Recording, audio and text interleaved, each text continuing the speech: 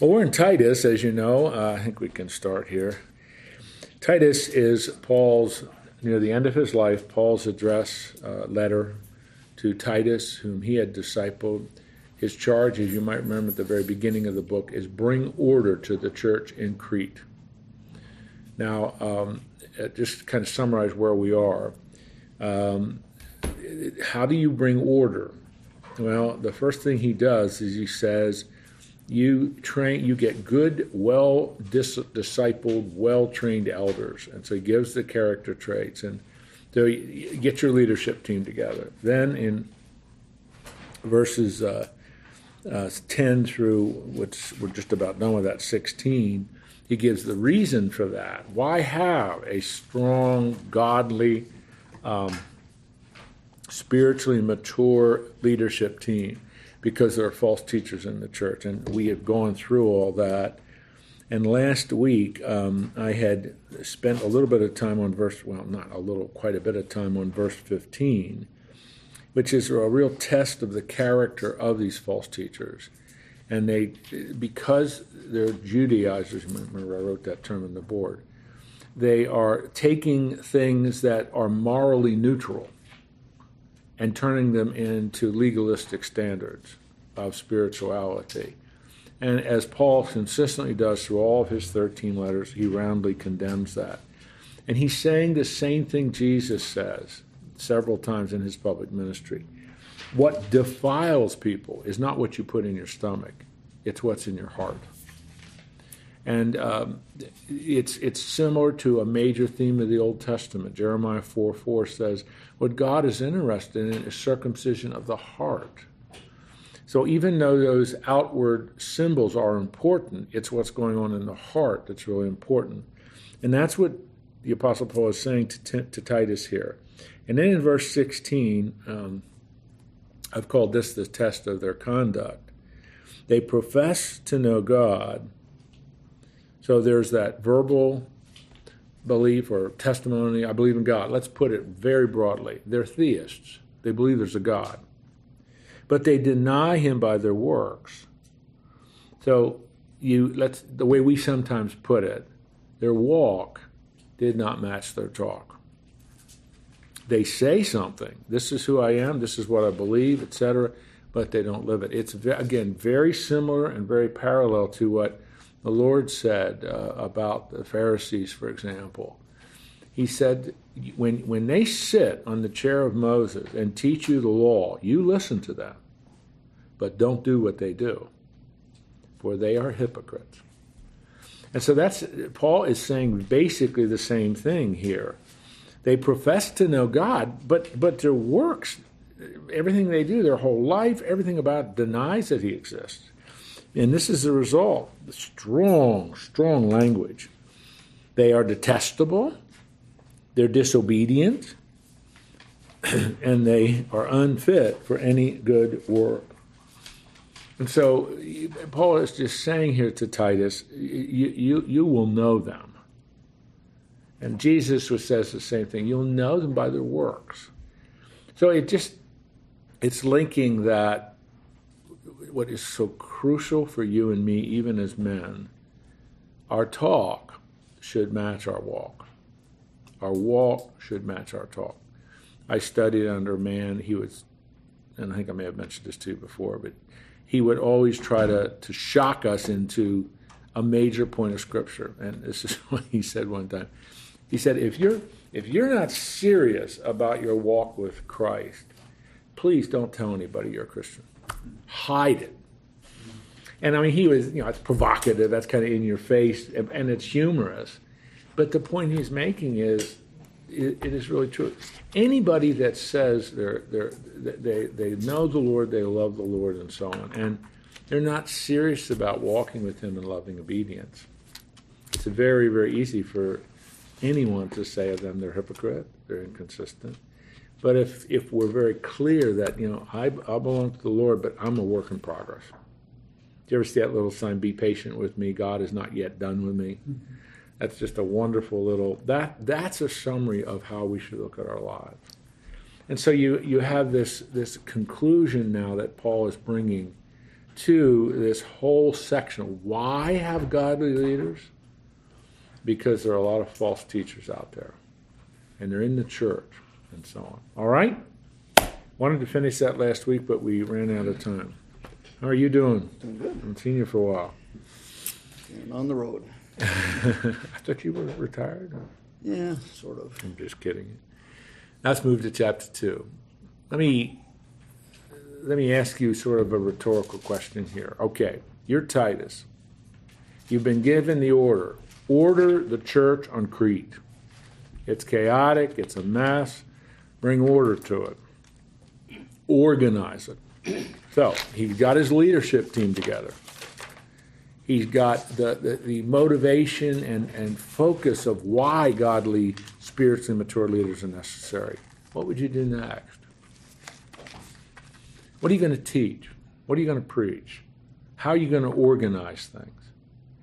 And that's what chapter 2, the first half of chapter 2 is all about. And it's really quite brilliant in some ways.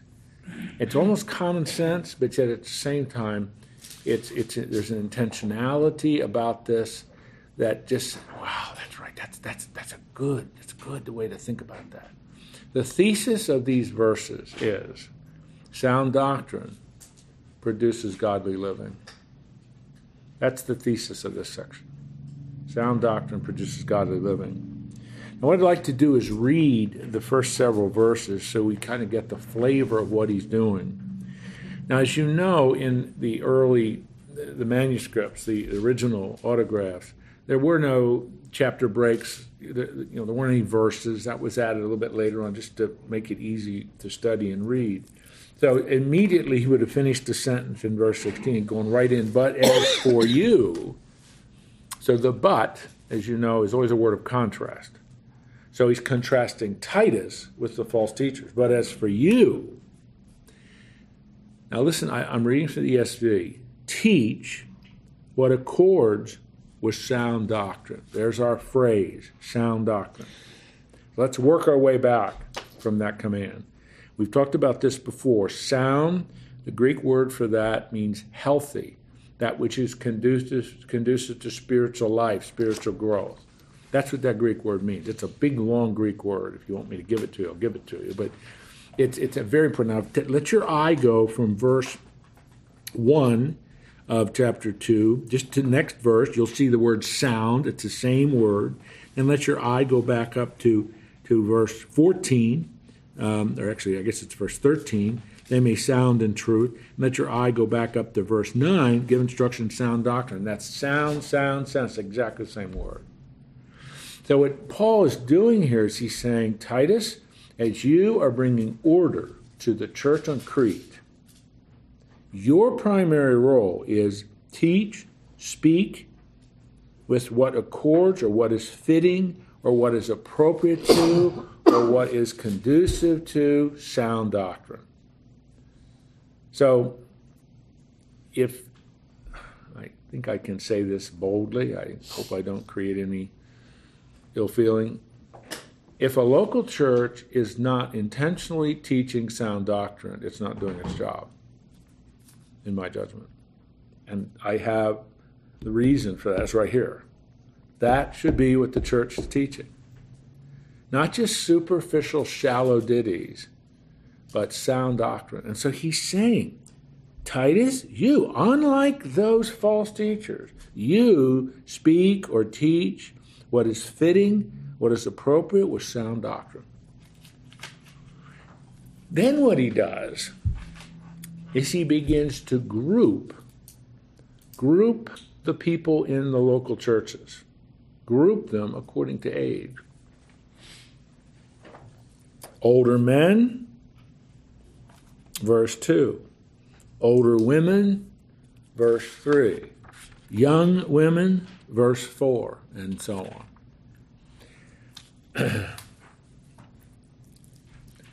So as you teach sound doctrine and as you focus on older men, this and older women, etc., this is what sound doctrine produces.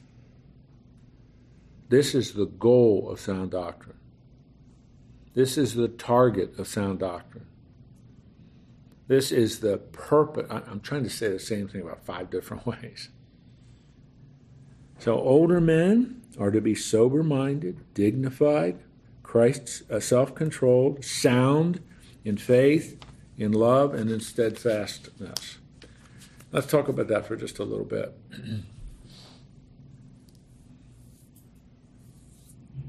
Why is that so important to focus?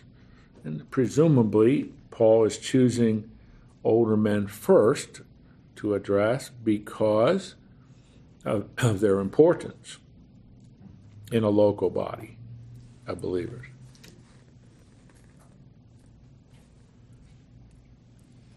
Sound doctrine produces godly living. Older men, your life should reflect Christian dignity and a vibrant faith. Last year, in 2017, the Oxford English Dictionary, they do this every year, they chose a word of the year. 2 years ago, it was post-truth, which really isn't one word, but it's a hyphenated word. Do any of you know what 2017 was? Youthquake. Youthquake. That was the 2017 Oxford English Dictionary word of the year. No, and I for some reason I follow those kinds of things, but I was interested in that because I'd never, maybe some of you, I've never heard that word before. I've never heard that word used. In the article that was published, Theresa May, who's the Prime Minister of England, has used it a couple times. I thought, oh, that's interesting, but I don't usually read her speeches, so that's probably why I missed it. But youthquake means that the Western civilization is so focused on youth, on the young, that whenever they do something, it sets a trend or creates social upheaval. So they're really the ones setting the agenda for culture. And I thought, that's probably true. That's probably true. Because we do everything we possibly can to preserve our youth. And the young people do not want to listen to, follow, in any way pay attention to the old. And the old fight like the Dickens to look like the young. So I don't know, probably what I'm saying, you don't even know what I'm talking about. That's not how you look at it. But it's a Western civilization is obsessed with youth. And so when the New Testament comes along and says, older men, older women, you teach and model the things of God to the young, I can hardly think of anything more countercultural than that. Can you? And so what the Apostle Paul is saying, Titus, to bring order to the church on Crete, and there would have been presumably several house churches all over the island. You do that by teaching sound doctrine because that produces godly living. And your goal for the elderly men, I'm going to read these one more time, but the summary is men of Christian dignity and men of vibrant faith. That's what you want to see. And so Christian, sober-minded, that's the best way to translate. Some translations just have the word temperate, which is a balanced life of self-control.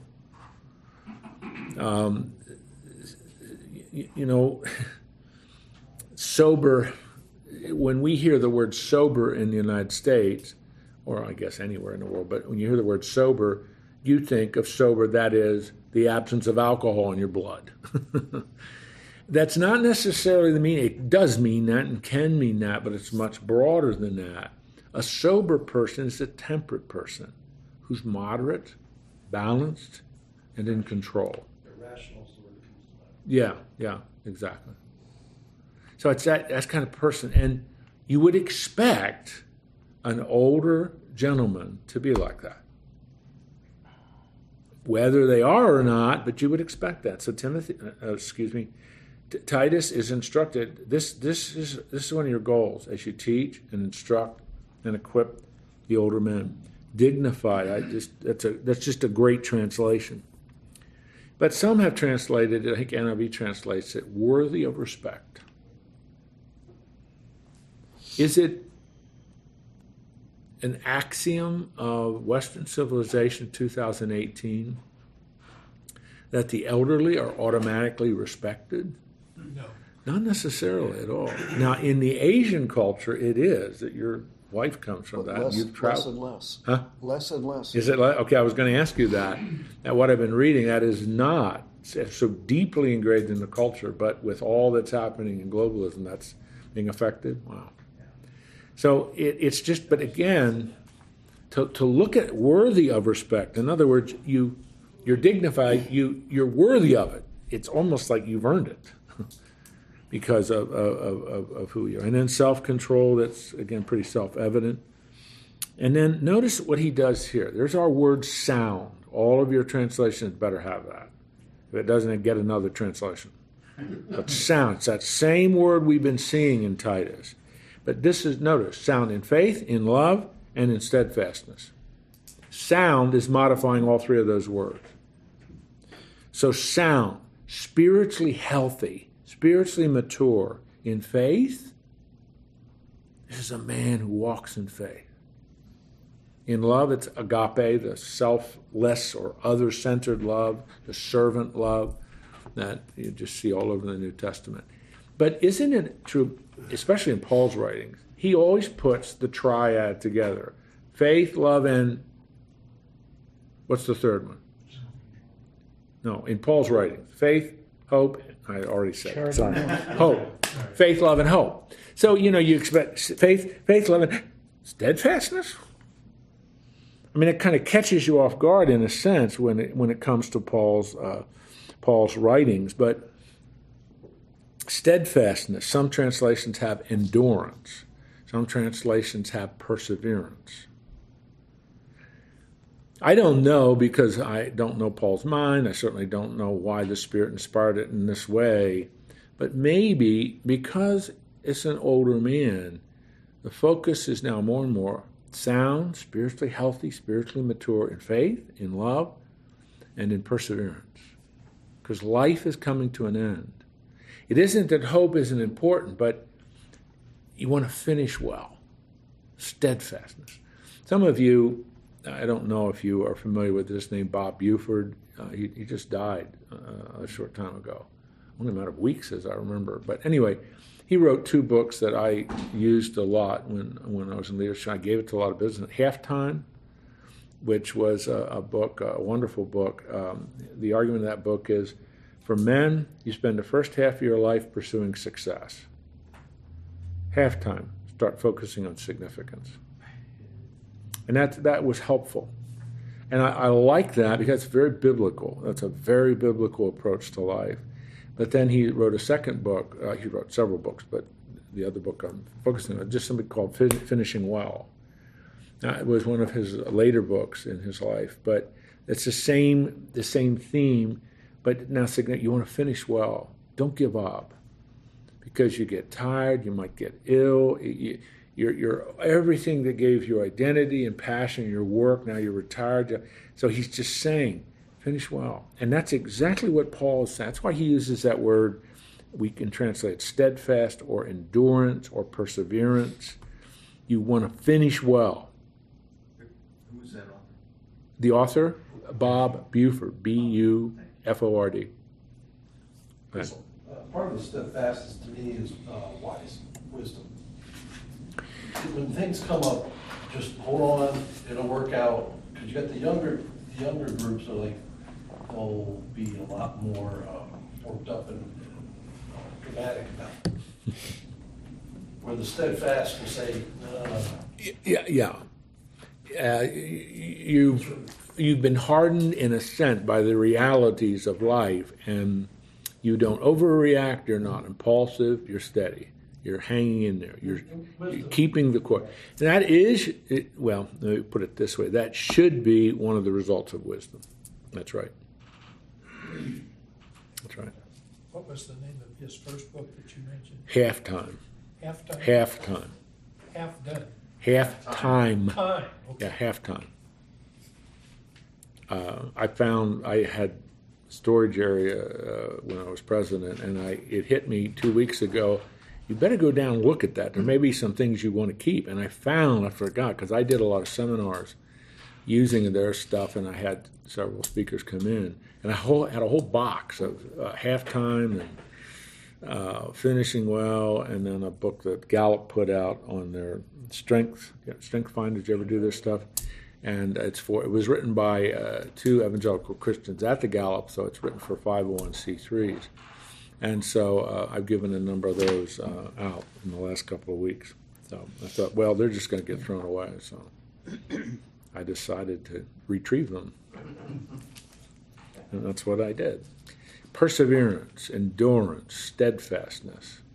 Because, I mean, I've seen that with my mother. And I did see it with my dad, although my dad was so sick those last 7-8 months of his life. But it is so easy to almost just give up, and you're sick or you're tired, just tired of life, and it's just keep hanging in there. Peggy is really struggling with her mother in that area, because her mother's just given up. She really has. She's in a care facility. She's in hospice. And it's just, the joy of living is gone because you're just waiting now to go home. I don't mean to put that so crassly, but that's almost. And all Paul is saying is, men, you who are older, these are the virtues that sound doctrine produces, because you have the eternal perspective now on things.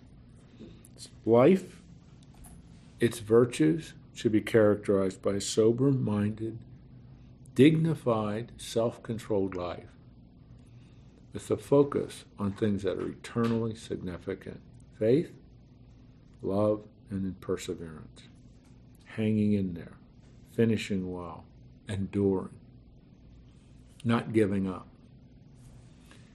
And those kinds of qualities, and Glenn used that word, and that's the correct word, those kinds of qualities also accompany what is a wise life, what a wise life looks like. So are these qualities to be pursued, or are they somehow the natural outcomes of wise and godly living? Well, I think Or it's both little of and. both. It's both and. It's they are to be pursued, but they are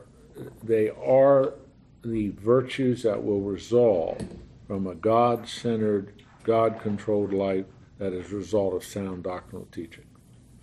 You really understand who God is, and you really understand his plan, and you really understand who you are.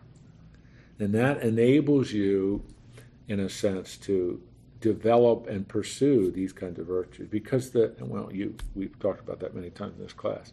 The Christian life is not a passive life. It's very active. You're very focused and goal-centered, but those come from the Word of God, not just from Ellen DeGeneres or Dr. Oz or somebody like that. They come from Scripture. And so what Paul is doing here to Titus is, Titus, in teaching sound doctrine for older men, here are the kind of things you want to make sure they're focusing on. Does the Word of God have things to say about these? Yeah, they're all over the place. Everywhere, all by negative example or by positive teaching. They are all over the place. And so that's, and the other thing is, you're going to see this, I don't think we'll get to this week, but younger men are to learn from older men how to live the Christian life. How's that going in 2018? It's hard. It's hard to see that, isn't it? I don't think the church does a very good job putting the two generations together. There's just not a lot of opportunity, like we should have high schools here, stuff like that. I'm blessed that I have a father-in-law that's been a believer his entire life, and I really try to hang up every word he says, although he doesn't say much, so that's another problem.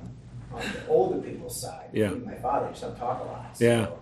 Yeah, but you can watch what he did, watch how he makes decisions, watch the values that he has. You can see those manifested in decisions he makes. Dave, you've hit on something that, can I go down this bunny trail?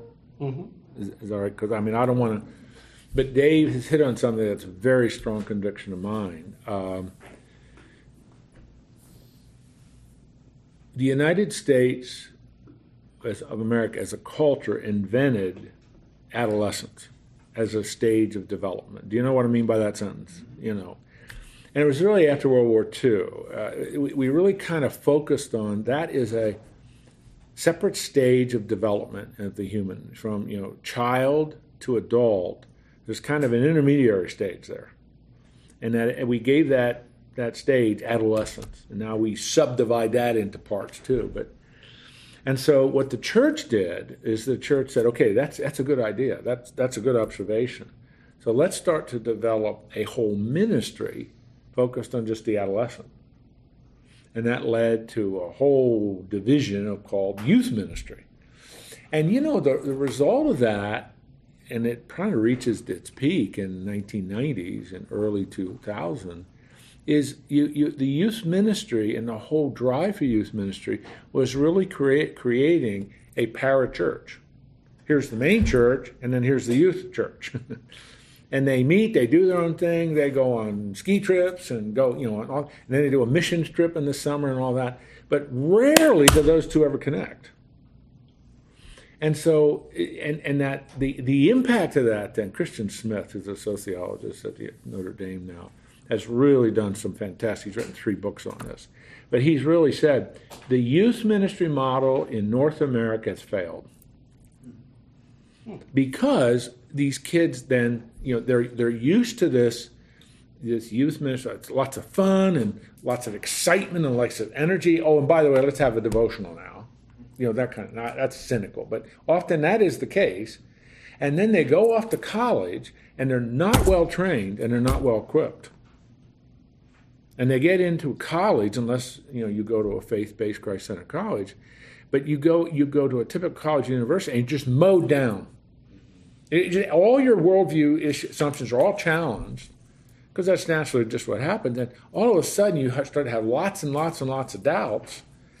And there've been a number of studies on this too, that for Christian kids that go to a non-faith-based school, by the end of the first semester, they're not going to church regularly. By the end of the second semester, in other words, their freshman year, they're hardly going to church at all.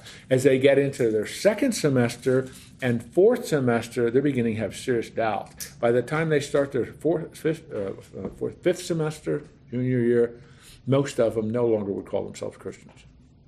Doesn't mean they're not religious, doesn't mean, but they're just, and that's where he came up. And what are they? He says, my research shows me they're moralistic, therapeutic deists. That's their view of God.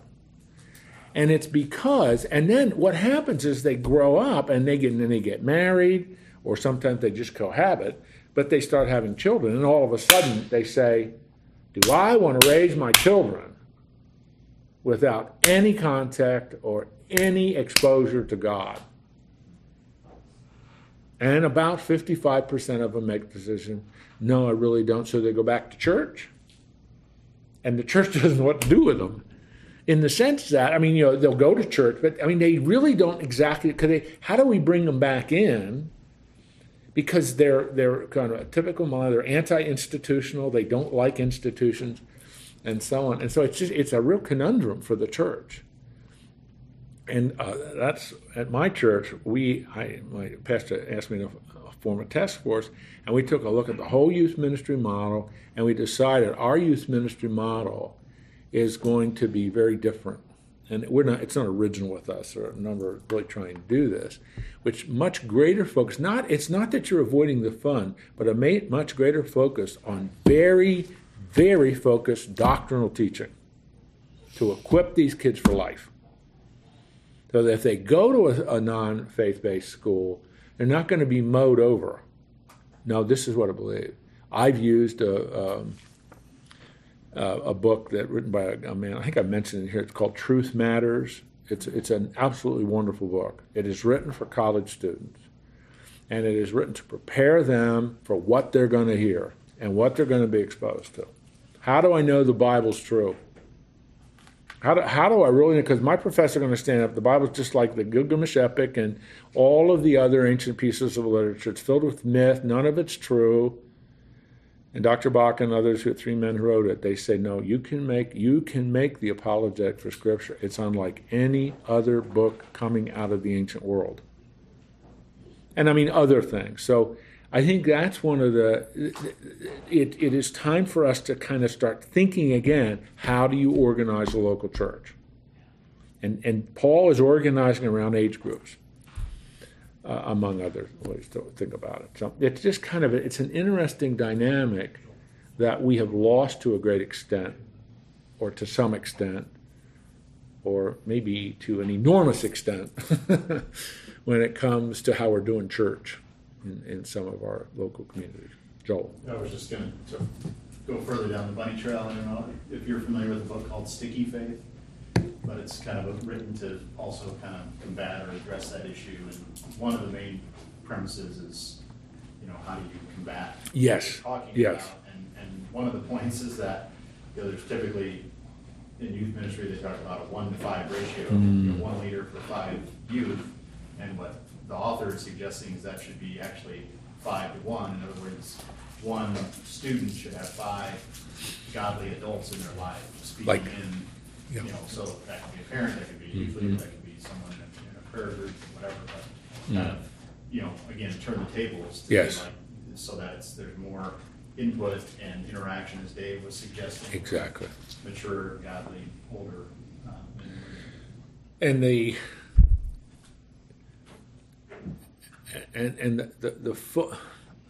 And the focus on in youth ministry, you're not only working with the student, you're also working with the parents.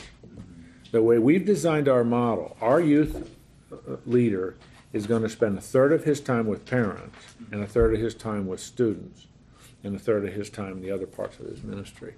That's a very unique way to think about it, but it is, so there's like multiple contexts. But I mean,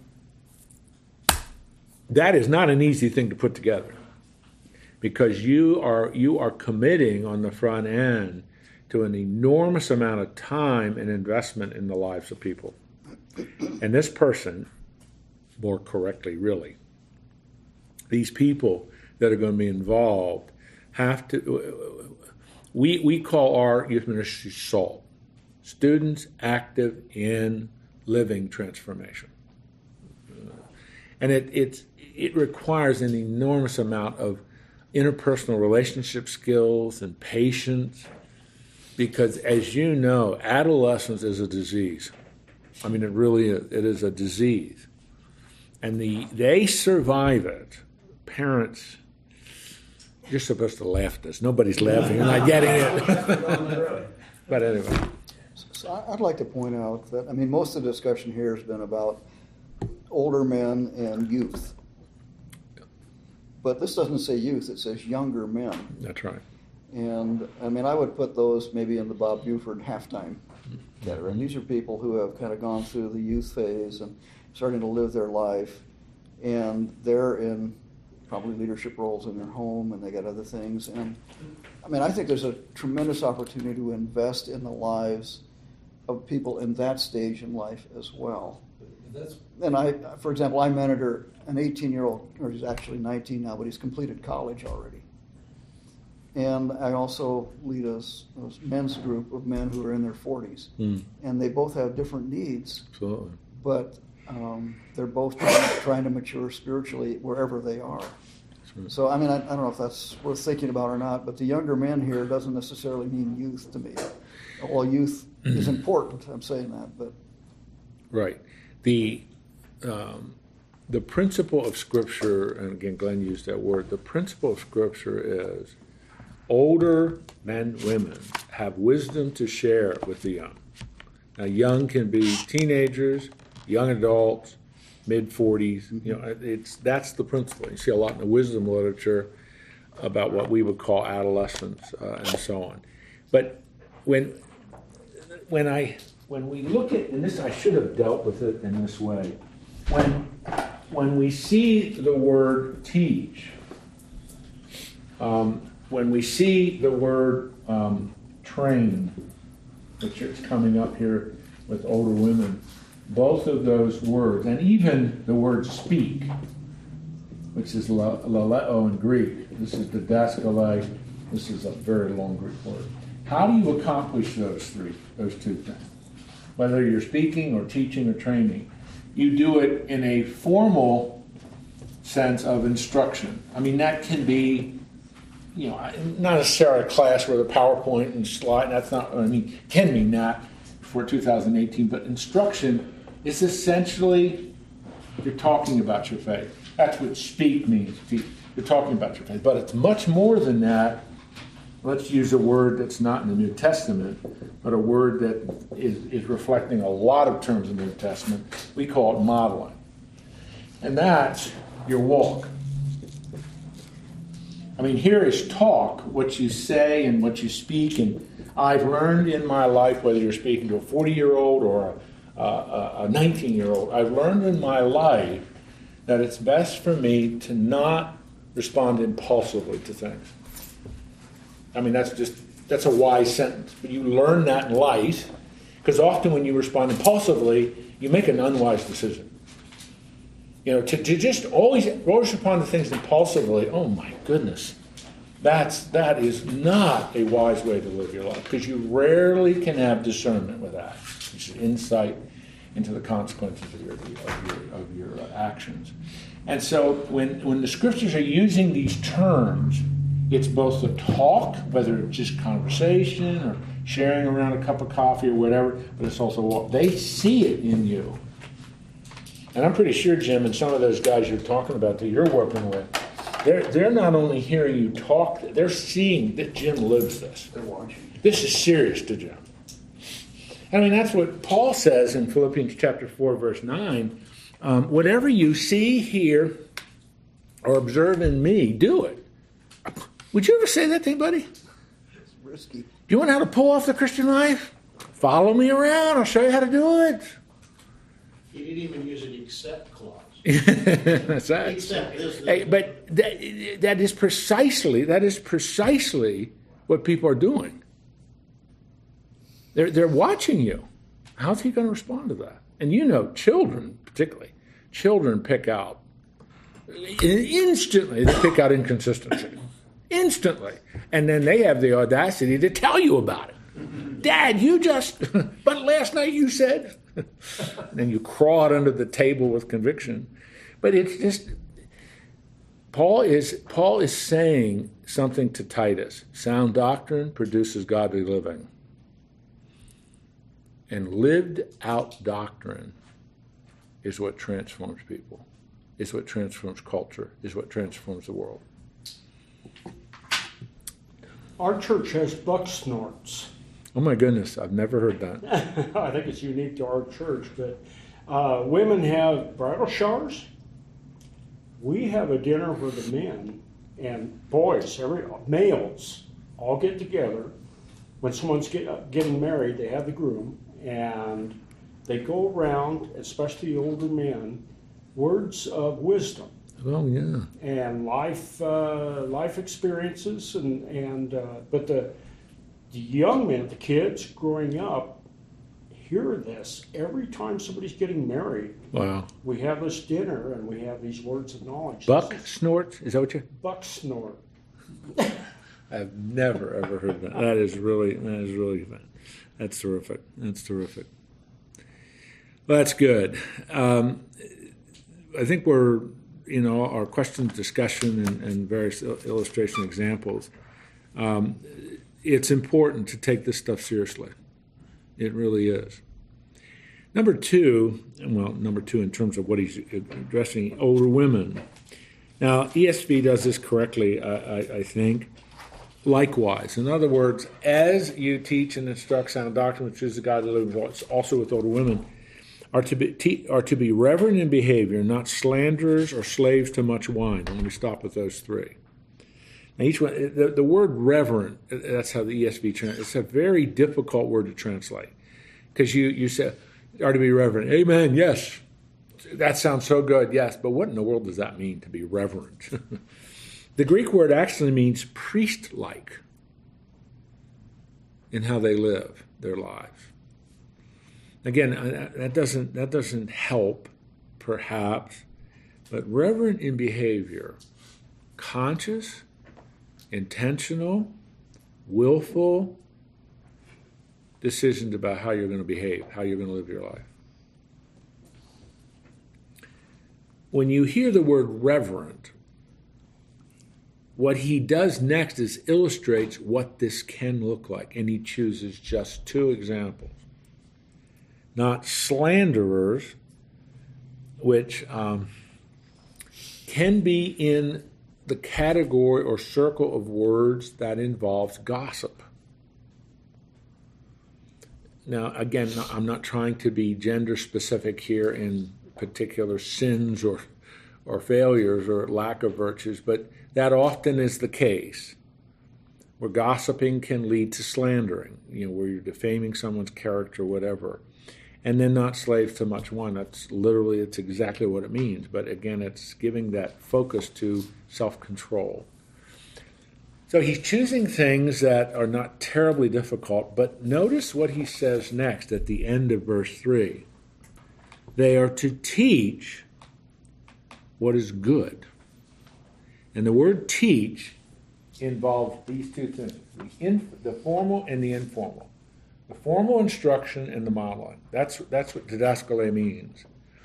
And so he's saying this conscious, willful, intentional teaching what is noble, what is attractive, by example. Because you don't only say the words, talk the words, you live it. In other words, walk and talk should always, or at least ideally, should match up. And then he transitions to verse 4, the reason for that. And so, again, the ESV translates it, and so train. That's a very kind of long Greek word, but translated train. I like to think of sophronizo, it's the Greek word there, to mean also to equip. Because training is often used of a term that involves skills. It's not just instruction, where you're giving people intellectual knowledge and understanding of philosophy or history or something like that. But sophronizo has the idea of equipping, training and equipping in skills. Training and equipping for what? To love their husbands and children. To be self-controlled, to be pure, and then, oh goodness, this would be very incendiary today, working at home, kind and submissive to their husbands. Question. Oh, please. Is this a call for mentoring? It's outside of the family unit. So Absolutely.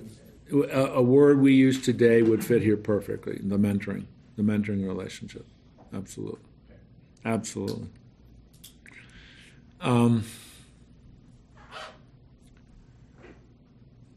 I was going to go down a bunny trail, but I won't. So to train, let's think about this for a minute. Why focus on these virtues? Love your husband, your children, self-control, pure, work at home. Why focus on those? It's a family environment. Nurture the marriage. Say it again, please. Women are called to nurture the marriage. All right, and the home, and children, and so on. The family environment is extremely critical to spiritual development and Yeah, mature thinking and very much so. priorities and values and all Very that. much so. Very much so. And so we can infer that these virtues are not natural. For anyone or the people in Crete? Oh, I would broaden it to anyone in the human race. Anyone in the human race. In other words, that virtuous living is, from the biblical perspective, spirit empowered and spiritually energized, but it's also caught and modeled. Those two go together. And so if this is one of the real, if I can be rather bold, but I think it'll make sense to you. This is one of the real challenges right now in the African American culture.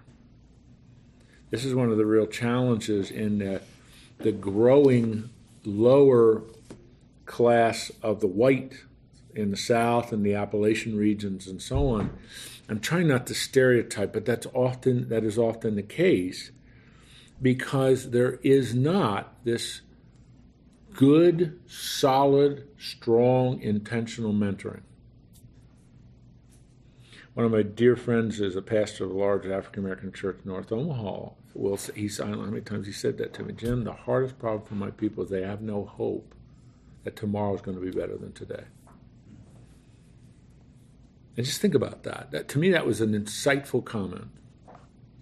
There's no hope that tomorrow is going to be better than today. Where there's no hope, people perish. Well, that's it. I mean, and so if children are raised in that kind of an environment, and there are, the explanation for this and why this has happened and so on is all rooted in history.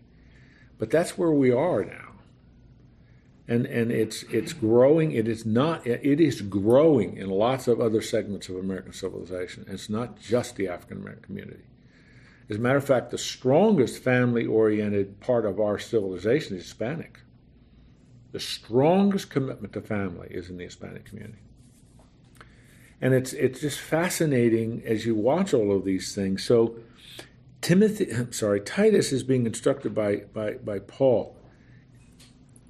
As you teach sound doctrine with traditions of godly living, older women should be helping to equip younger women to see what is virtuous for them to do for the sake of the family, as Jim said, and for the sake of the larger society, to love their husbands and children, to be self-controlled. That's the same phrase that we saw earlier. To be pure, and that's actually just what it means, pure, but it has the whole idea of very much a godly purity that focuses on the kinds of things that you see in the virtues of the New Testament. And then very controversial in 2018, but working at home, because it certainly was in the ancient world, and up until fairly recently, that was the primary sphere in which the woman worked. Right? You understand what I mean by that? And so that's what he's saying. Kind can be translated gentle and considerate. And then the bombshell. Submissive to their own husbands. And of all the virtues that are itemized out there, that is the one that is most difficult. So let me, in one sense, be very blunt. I'm awfully thankful that there aren't any gals in this group today, because what we just went through. Each one of these is okay. I got it. Except working at home and submission. Those two are just really difficult to process and understand. But I want to talk a little bit about the submissive idea. Would that be all right? Do you have any questions or comments about any of these other virtues that are itemized out here, Fred? Well, the working at home, even though a woman may work outside the home, there's still organizational stuff in the home that is done that models to the children.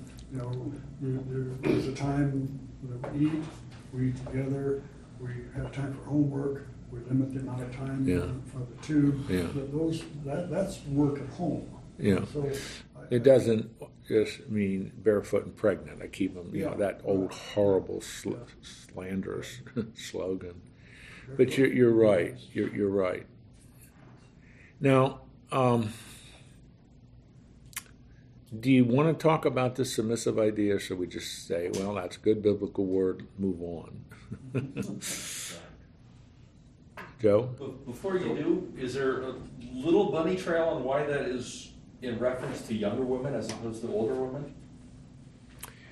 Well, or at least the way it is written here? Well, I think the reasonable answer to that, I think, Joe, is that you have older women who have been married for quite a long time, younger women who are just beginning that part of their life.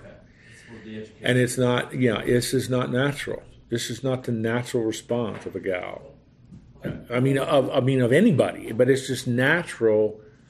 It's unnatural, I should say. So what you want to do, Titus, Paul is saying, is have the older women who walked with the Lord for a while now to help equip younger women for what this is going to mean for them, what this is going to look like, what this is going to work itself out to be in your life. This is just a continuation of Paul telling Titus to select your ambassadors, whether they're male or female. We want the older ones that who have done the walk and the talk, and they can model to the younger ones. I guess I'm looking at the English here, and it's all coming from the older women, right?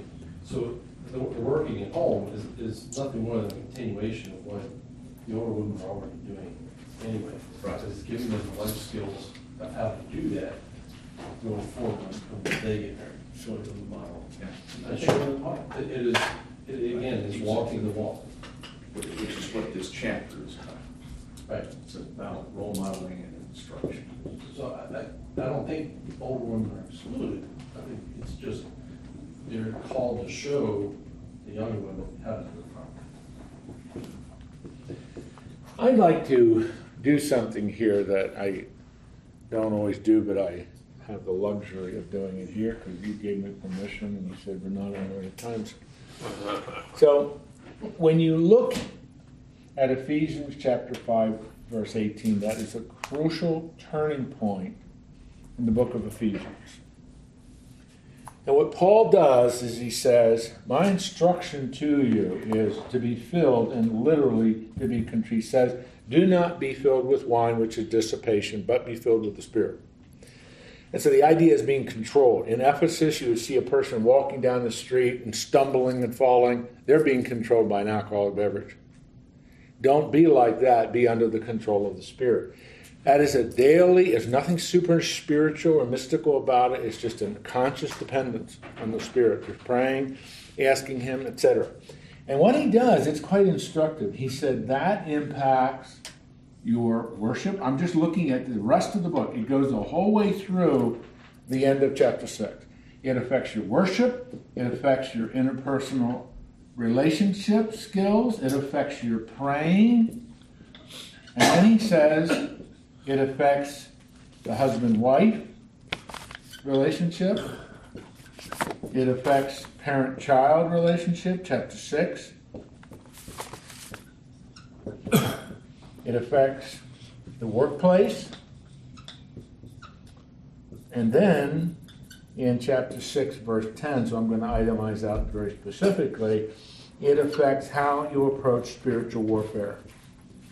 Because you are in a battle for the heart, soul, and mind of you. It's a spiritual war. We don't fight against flesh and bones, but against the spiritual forces and powers in the heavenly places. It's against Satan and so on. So to be under the control of the Spirit is necessary for all this. But this is what Titus is being instructed on by Paul right now, right here. This stuff, right here. And this stuff, right here. And this, all of these things are intersected. So all of these are supernatural. All of these. You cannot do this on your own. It's supernatural. All of this stuff. Okay? Now, by zeroing in on this, which is what he's doing in... Can I turn this? Well, I'm going to turn it whether you want me to or not. I shouldn't have been so crass there. But I looked at my watch and I only had 5 minutes, so... all pieces. So I'm going to draw it this. We did this when we were in 1 Peter 3. I gave you a handout, but I don't have that with me, so I'm going to do it this way.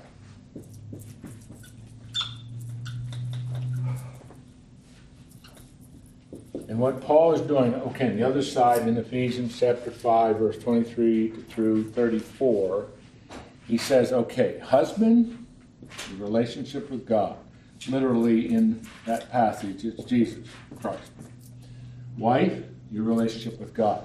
But what is this? If you both have a relationship based on faith and trust in the Lord Jesus Christ, that's a given. How does it affect your relationship here? So what is the role of the husband. Well, the role of the husband is to serve his wife as a servant leader, and to love his wife. And in both cases, as Christ loved the church. Jesus is the head of the church, you be head of the home. He's a servant, other-centered leader. So should you. And you're to agape your wife, love your wife in exactly the same way that Christ loves his church.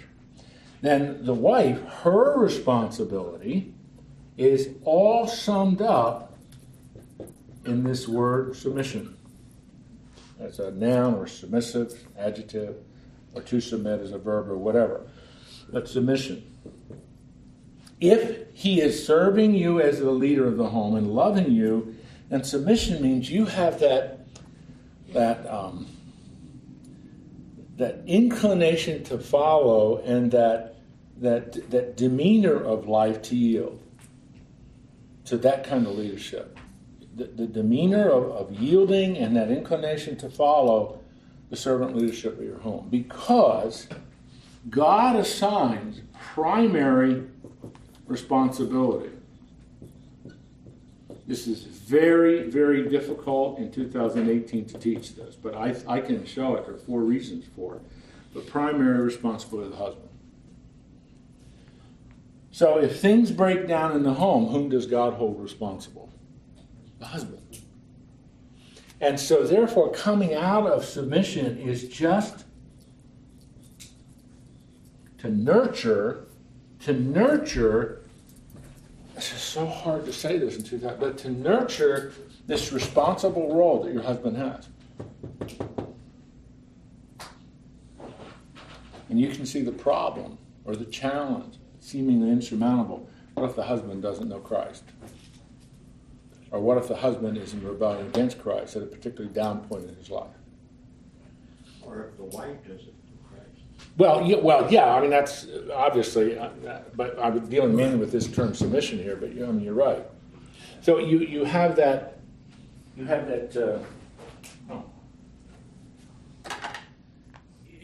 To get the full sense of everything that Paul is saying here to Titus, you have to understand all this. Because these things are not natural.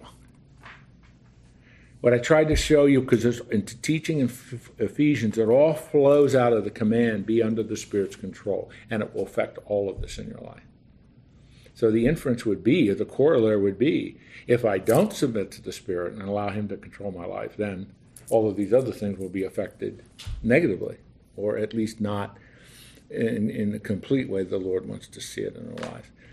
So you're starting to get, what I want you to get, is that what Paul is saying here is sound doctrine produces godly living, but it's the call to a supernatural way to live. Because none of these virtues that are being discussed here are necessarily natural to us. We have to learn them, we have to practice them, and we have to allow the Lord to transform us in those areas. And it takes time. The New Testament word for all of this is sanctification. Now, I taught you a tiny bit of doctrine. I've just summarized 2 whole chapters of the book of Ephesians, all coming out of one word. But it's trying to get at the heart of this disposition to yield, this inclination to follow. That's what submission means. And don't forget, the Christian is called to a life of submission, men and women. Submit to God, submit to governing authorities, submit to your church leaders, submit to one another.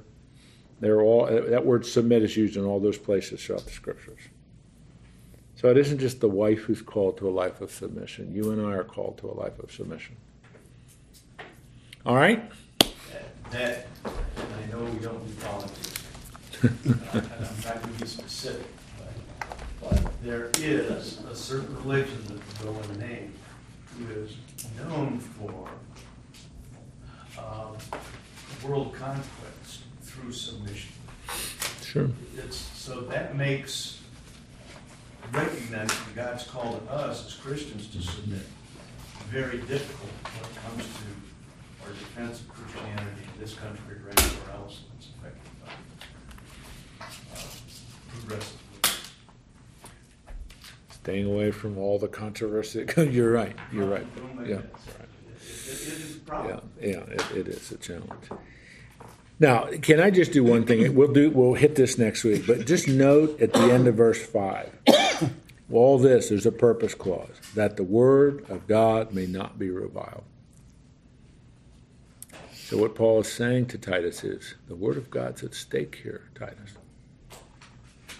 People can easily revile it. Revile is a very strong word, but we'll start with that next week. That's very intriguing that he adds that purpose clause there. All right, let me pray.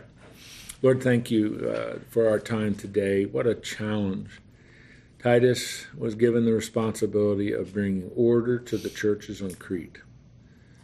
He puts his leadership teams together, first half of chapter 1. He defines the reason for that, because there are false teachers in the church, and you have got to expose them and silence them, because their conduct and their character are at stake here. And now, Titus, you don't be like them. You teach and equip and train using sound doctrine where it produces godly living, all the different groups in the churches. To me, that's a brilliant, common sense way to not only formally teach and instruct, but to live and to model, so that the walk is always matching the talk. And that's the struggle we all have. But I think when there's humility, when there's an acceptance and there's patience, which is how you always deal with us, Lord, we are trusting that we can be the kind of men you want us to be, both in how we live our lives, but also in what we do in modeling, whether it's conscious or unconscious. People are watching us. Thank you for many of the men here around the table that are involved in some of this teaching or mentoring. Jim mentioned mentoring a number of young men, sometimes young meaning in their 40s or whatever. That's a good investment of time, investing in other people's lives. That always bears the kind of fruit that really Paul is talking about here as he counsels Titus. So Lord, as we go now, we ask you to dismiss us with your blessing, enable and encourage us to be filled with your Spirit, to be under your Spirit's control, so that we might represent you well. In Jesus' name, amen. See you guys next week.